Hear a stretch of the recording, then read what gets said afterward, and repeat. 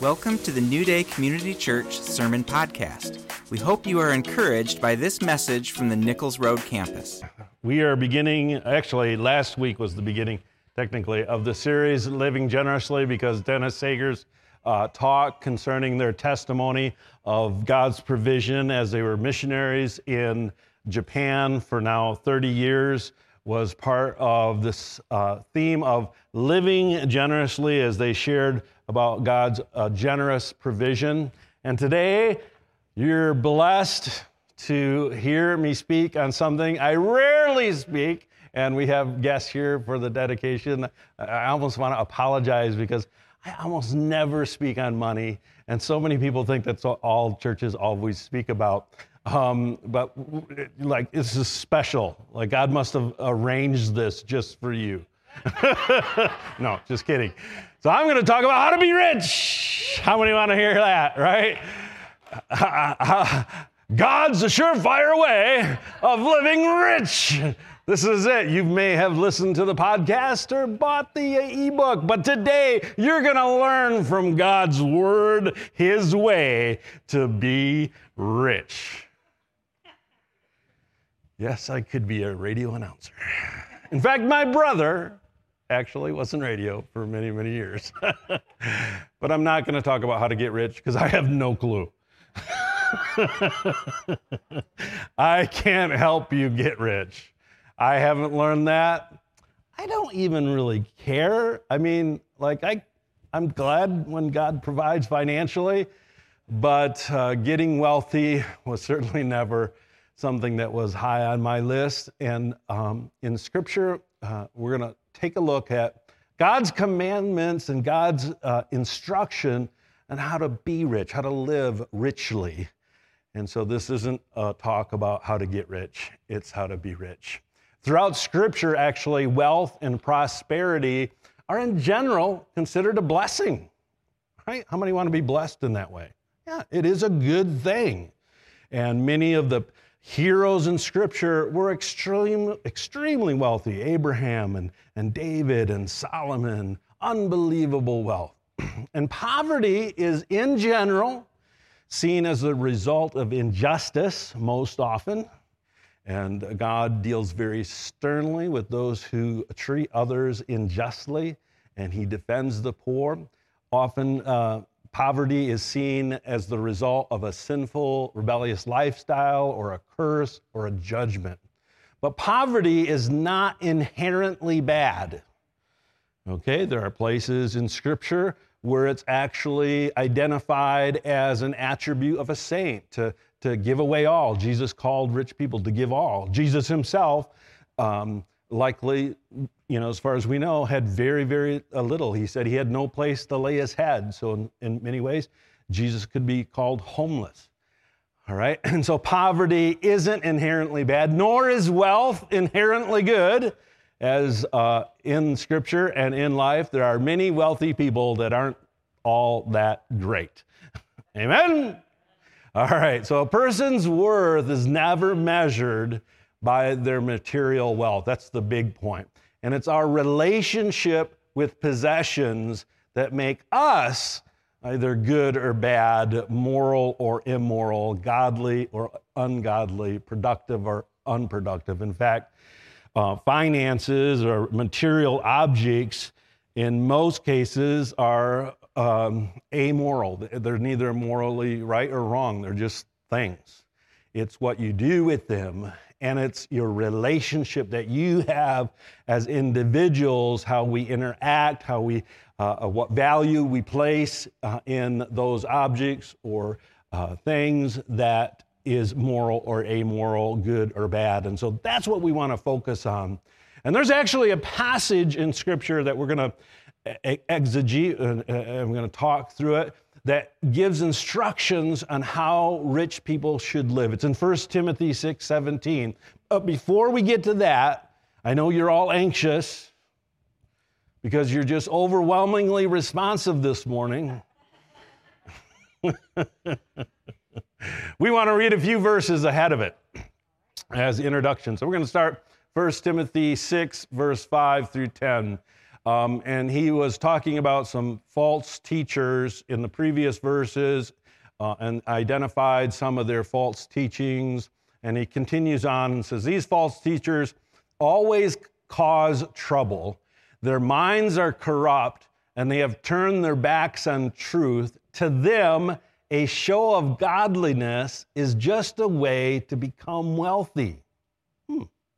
Yet true godliness with contentment is itself great wealth. After all, we brought nothing with us when we came into the world, and we can't take anything with us when we leave. So, if we have enough food and clothing, let's be content. But people who long to be rich fall into temptations and are trapped by many foolish and harmful desires that plunge them into ruin and destruction. For the love of money is the root of all kinds of evil. And some people, craving money, have wandered from the true faith and pierced themselves through with many sorrows. So just a few points from this passage that we want to highlight. Paul's talking about these false teachers who used ministry as a means for financial gain, which in and of itself I find absolutely ridiculous. To have the idea that you would go into ministry to get rich, all right? Anybody that's in ministry knows the absurdity of that. We might today in our modern terminology think of these as the prosperity gospel preachers or the name it and claim it. That's kind of old now. That was actually back. That's really old, isn't it? What is a common? I don't know what they're called today, because I don't listen to Christian media, so I don't even know what Christians call them. But people that, there are teachers that really emphasize using principles of Scripture merely to gain wealth. And I have a friend who I've known for almost my entire life, and he's actually an atheist. And other than me, he thinks all preachers are just in it for the money. He thinks they're all filthy rich. He thinks they all live tax-free. And I keep trying to tell him, pastors pay just as much tax as everyone else. Churches are exempt from one kind of tax, property tax, and we don't have to pay tax on our profits because we're a nonprofit organization. There are no profits. But he doesn't seem to get that. He thinks he interprets everything by what he sees on TV. So you see people like Joel, Joel, and others that may have a private plane. But I actually have a friend who is a friend of Joel, and that other guy, Benny. Have you heard of Benny? I actually have several friends that know Benny personally. I've never met Benny or Joel. I've been in the same room with Benny, but haven't met him. But they know him personally. And when you find out a firsthand account, you'd be surprised how humbly these people live. And I know that Joel, for example, has made all of his money from his books. Rick, you know Rick?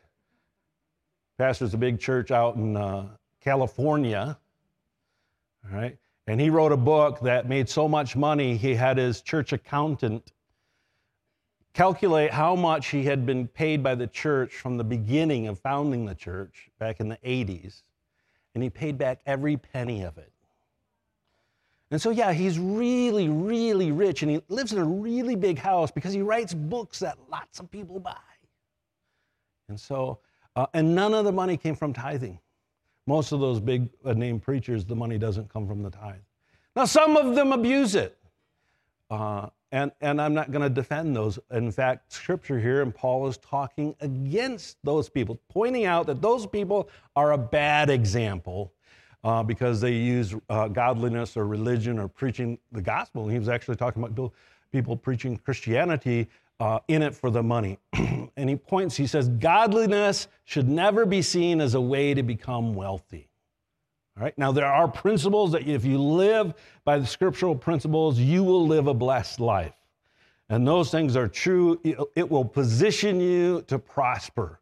It doesn't guarantee that you'll be rich, but God will take care of you. And if you live right, if you give, God will ensure that you will live a blessed life. Paul redefines the issue and says, godliness with contentment is itself great wealth. So it's really redefining how we see what wealth is. And the Bible says that contentment with godliness, in other words, if you have your right relationship with God through faith in Jesus Christ, that you believe that Jesus is who he said he was, God the Son, come down in the flesh, fully human, fully God, that he died on the cross as payment and penalty for your sin, every error, every mistake, everything that you did that you feel shame or guilt for. Jesus took the penalty for that. And that if you confess him as Lord and receive him as your Savior, that you're forgiven and that you have access with God and that you're content with that. You know, if God did nothing else for me, I would die content because he died for me and he promised me that through that death, he would have life eternal, right? That should be enough to keep you happy, right? That's what Scripture teaches. This verse in the Message translation is put this way: a devout life does bring wealth, but it's the rich simplicity of being yourself before God. In other words, being accepted in the presence of God simply through faith in the Lord Jesus Christ, that you don't have to earn it, you don't have to be perfect. In fact, that's the point. It can't be earned, you can't be perfect. It's only through him that we gain holiness and perfection as we spend time in his presence. And so commitment has a much, much higher value than any material thing that we have. And this idea that you can only take out of life what you brought into it, I think is very, very pertinent.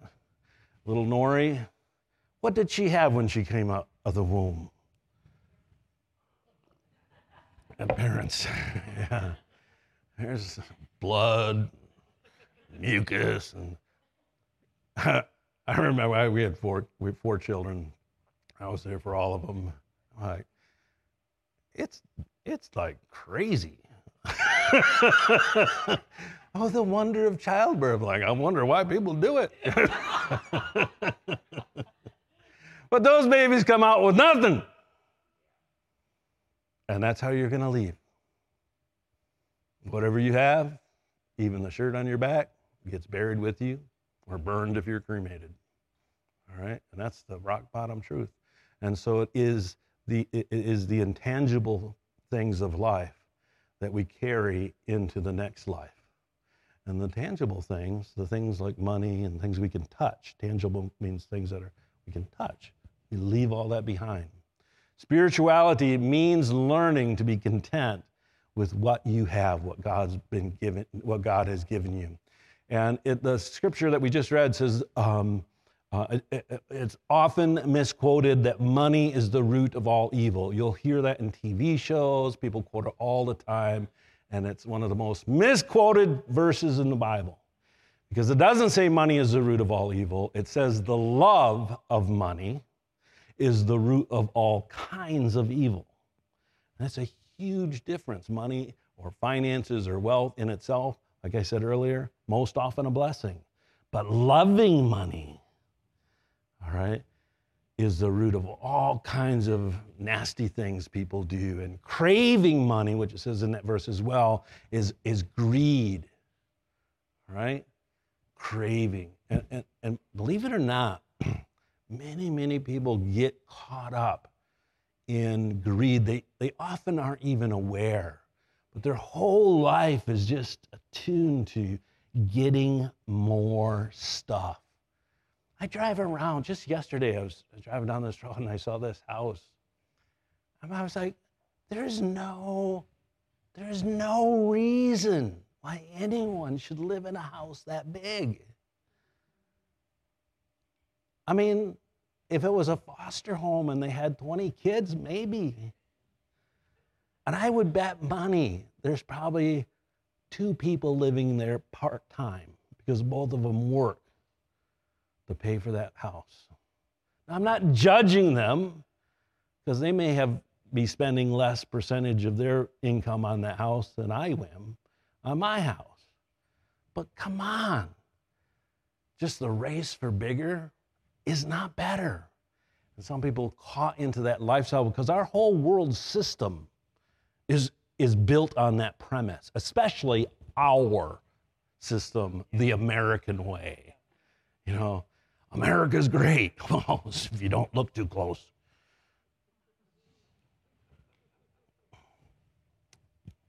Just sit and think about that for a minute. America's the best! Well, it depends on how you evaluate it. All right, because America is built on the pursuit not of godliness, but of happiness and stuff. And often people end up with nothing eternal because they're so focused on that which is temporal. A penniless person could be just as greedy or generous as a wealthy person, right? Just because you're poor doesn't mean you're free from greed. You may be more greedy, all right? And just because someone's rich doesn't mean they're greedy. They may be incredibly generous. It has to do with deeper issues. So today, I'm going to talk about 9 ways guaranteed in Scripture for you to be rich. And by the way, this all applies to everyone in this room. If you live in America, if you rate yourself compared to the world population, you are part of the 1%. All right? No matter what you make, you're part of the 1% if you're living in America. And then if you take out the factor of actual dollars you have in your bank account or get in your paycheck, just the fact that you have unlimited access to drinkable water. I have spent time where, and a few of you here with me, were in the village in Africa where they had to go to the well and lower the bucket 30 or 40 feet and pull it up by a rope to get their water. Then haul it by a donkey up the mountain to where the village is because they had no running water. I travel constantly to places where if you drink the water, you get sick, you could even die. All right? Here in America, it's unlimited.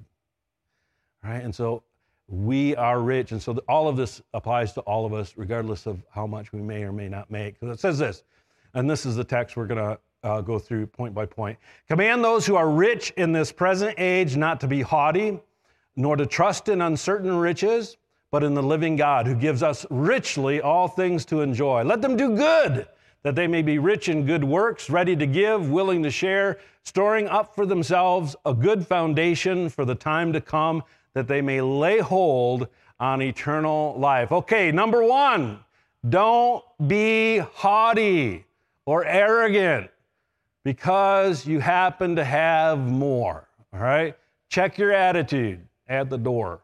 Leave it there, all right? Check your attitude. Don't think that having more makes you or anyone in any way better. Or having less means they are less in any way. That you don't evaluate. Don't be haughty. Don't evaluate anyone based on their material possessions or their position, their occupation, or anything other than their intrinsic worth and value in Christ Jesus because they're a son or a daughter. Every other thing is meaningless when you consider their value as an individual. And this is revealed how we act around people. Okay, especially how we act around people who we perceive as having less, but also how you act around people that you think have more. And I'll tell you, you think this might not apply to you, but it applies to all of us because we act differently. There's a verse, I think it's in James, this is when someone with really nice clothes come in, you treat them well and give them a favorable spot, but when someone comes in with is evidently poor, you have them sit in the back or sit on the floor. The Bible rebukes the church for treating people based on the evidence of the material worth. Listen, you behave differently when someone walks into the room that you perceive as being wealthy or powerful than when someone walks into the room that you perceive as being poor or insignificant. You act differently. I've seen it. It's my job. I watch people, but I watch myself. I was on an airplane. I'm on airplanes from time to time, quite a bit of time. I was on this one airplane. I think I was flying from New York or DC. Can't remember. And there were three of us in this row. I was hoping for an empty seat next to me, but last guy on, and this guy was like, dang, his clothes were so nice.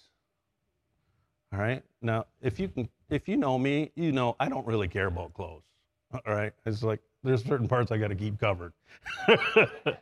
Other than that, I don't give a rip. Right.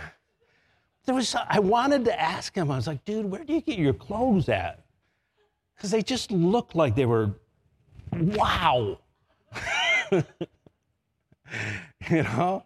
And there was this other guy that was just another guy like me, and he was the last one on the plane. He sits down, and there was just something about him that I could tell this guy has got money and influence. Also, you can tell by how the stewards take care of someone. The fact that he was getting on last probably meant that he was very important. He may have been a celebrity because they keep them in special places so they don't have to go through the crowd. And it was a small plane, so there was no first class. So he was stuck back with the regular people. I wanted to ask him what he did for a living, but that's rude. And so I didn't. And so just my awareness of that revealed, it wasn't that I was judging him or envying him. It's just that we have this inherent in us. And we need to learn how to respond to the influence of materialism in a way that's godly and not treat them better or worse than someone that may sit down next to me that has rags on. All right? So we all have this in us, and we need to learn how to do it. And also being jealous or critical of those with more is just another form of greed. And you hear this all the time of being critical of those who make money. I like to tell people who know how to make money, they know how to make money. So of course the rich are going to get richer because they know how to make money. Why does that surprise you? Why are you angry about that? Change the system and they'll figure it out because they know how to make money. All right? I want to make friends with people who know how to make money. But if we're greedy, if we're angry, if we're critical, it actually reveals that there's some greed going on. In the same way as if we look down on those who don't. And who are you giving influence? Who do you turn to? You know, constantly in our news feeds we get, Elon Musk says this. And everybody reads it. And Warren Buffett says this. And I don't read. Sometimes I read them. But most of the time I'm like, well, I don't care what he says. If he wants to tithe to my church, I'd be happy to talk to him. Are you hearing me? Who do you go to as influencers? Who do you choose? And that's really your choice, who you choose to influence. Oh, I took all that time on number one. Don't be arrogant. Don't trust in money. Command number 2. Trust is to put your hope, confidence, or your expectation of joy. And this is a term that applies to relations. It's a relational term. What other material thing do you trust? Would you put your trust in this? It's not a pulpit. You know, I do put my trust in a chair when I go to sit in it, but only trusting it to support my weight, which is significant.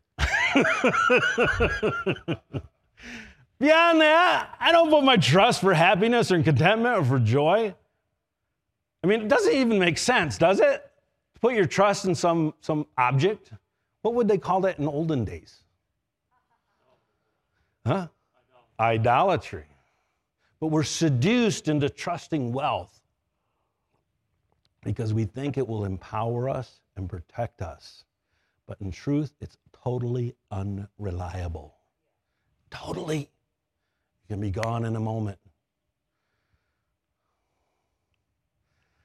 Wealth can give you the appearance of happiness and security, but it can be lost so quickly. But it also can conceal a person's true state of anguish or emptiness. It's really good at buying masks and facades, and that you think someone is all. I have a friend who's a multimillionaire, and he has friends that have much more money than he. And he tells me, we went to college together. He didn't have any money back then. I had more money than him. Now he's super rich. And he says, there's always someone that has more. And he says, and most people that are rich, and he knows some of the really rich ones, he says they're actually kind of stupid. They often get it through by chance.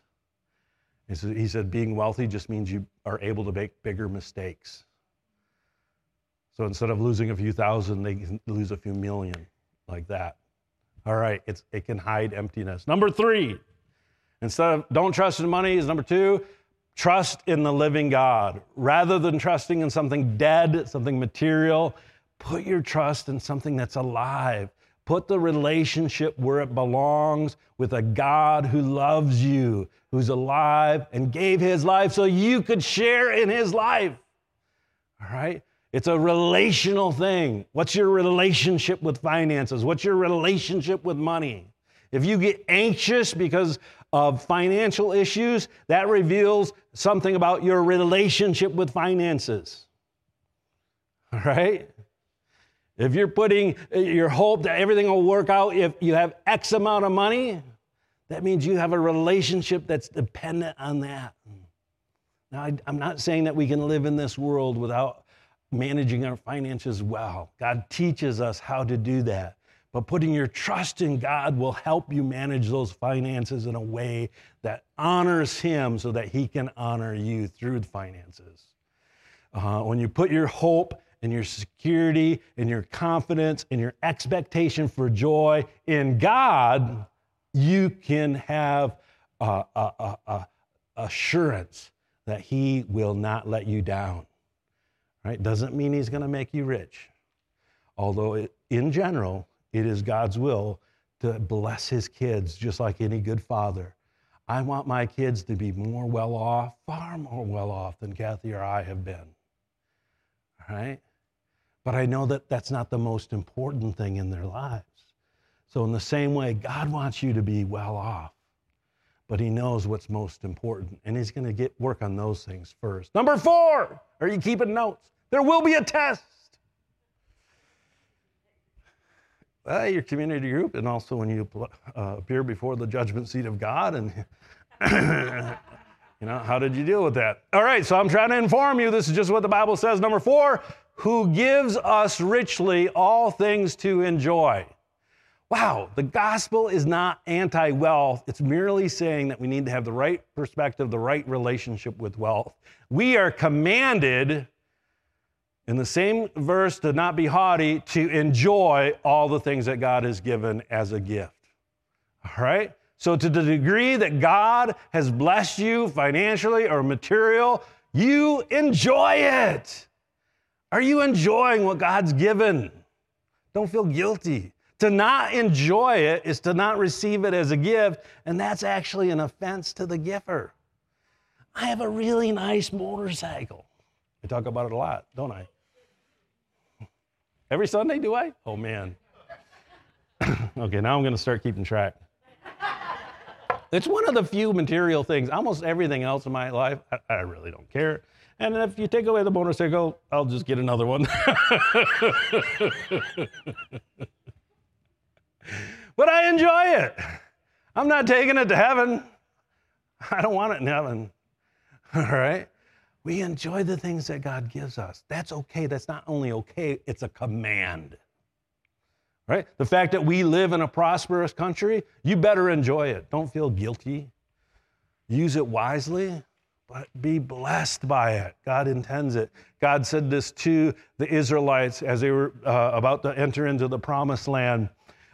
He said, you may say to yourselves, kind of a warning, he's like, I did all of this. He's reminding them that God, through Moses, God is reminding them that God delivered them from the Egyptians, preserved them through the wilderness, and he gave them his law. And he said, he says, you may say to yourself someday in the future, my power and my strength of my hands have produced this wealth for me. But remember the Lord your God, for it is he who gives you the ability to produce wealth, and so confirms his covenant, which he swore to your forefathers as it is today. And so it is part of God's nature to give the ability to produce wealth. For many years, I prayed this almost daily. God, give me the ability to produce wealth. I didn't pray, God, give me money. I prayed, God, give me the ability to produce wealth, because that's what I'd rather have. I'd rather have a gift from God to be able to be productive. Number 5, do good. I like this. Be rich in good works. Guess what? You're supposed to do something with what you're given. Not just keep it in an account and let it grow. Although that might be part of a strategy in being able to do even more good. This is commanding us not just to be nice. In other words, right, we're to have the right attitude, but when we're given wealth or possession or position or power or anything material in this world, we're to do something with it. Everybody say, do something. Say it like you mean it. Say it like a command. Do something. Do something.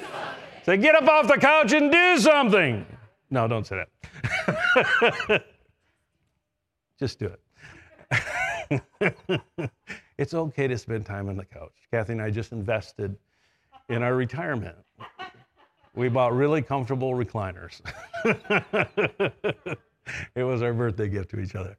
So there are 2 Greek words in this verse that are translated good. They're different Greek words, but in English they're the same. The first one just means right or ethical, beneficial, not evil. But the second one means beautiful. It's most often translated beautiful. Do something beautiful. And its idea is excellence. Something above and beyond, something surpassing, something really useful or commendable, something that is evidence of your competence. All right? We're not only encouraged and commanded to enjoy, but we're commanded to use what God has given us to do good and beautiful things, to get stuff done that's worth doing, stuff that impresses other people. So in your occupation, whatever God's given you the ability to produce wealth in, be excellent in that occupation. Whatever job you have, do it beautifully. If you don't like your job, thank God that you have one, and do it so well you either get promoted out of it or God blesses you with a better one. But don't complain, because God's given you a way to make money and provide for yourself. Be grateful, because contentment with godliness is worth more than a bigger paycheck. All right? But produce excellence. This is the command. All of us, you should, in your journals, notate, what are you producing that's excellent, above and beyond, that's commendable with the resources that God has entrusted to you. Number 6, ready to give. Now, this is what most often you hear preachers focus on, and that we need to give, and you do need to give, but it's just 6 of 9. It's not 7 of 9.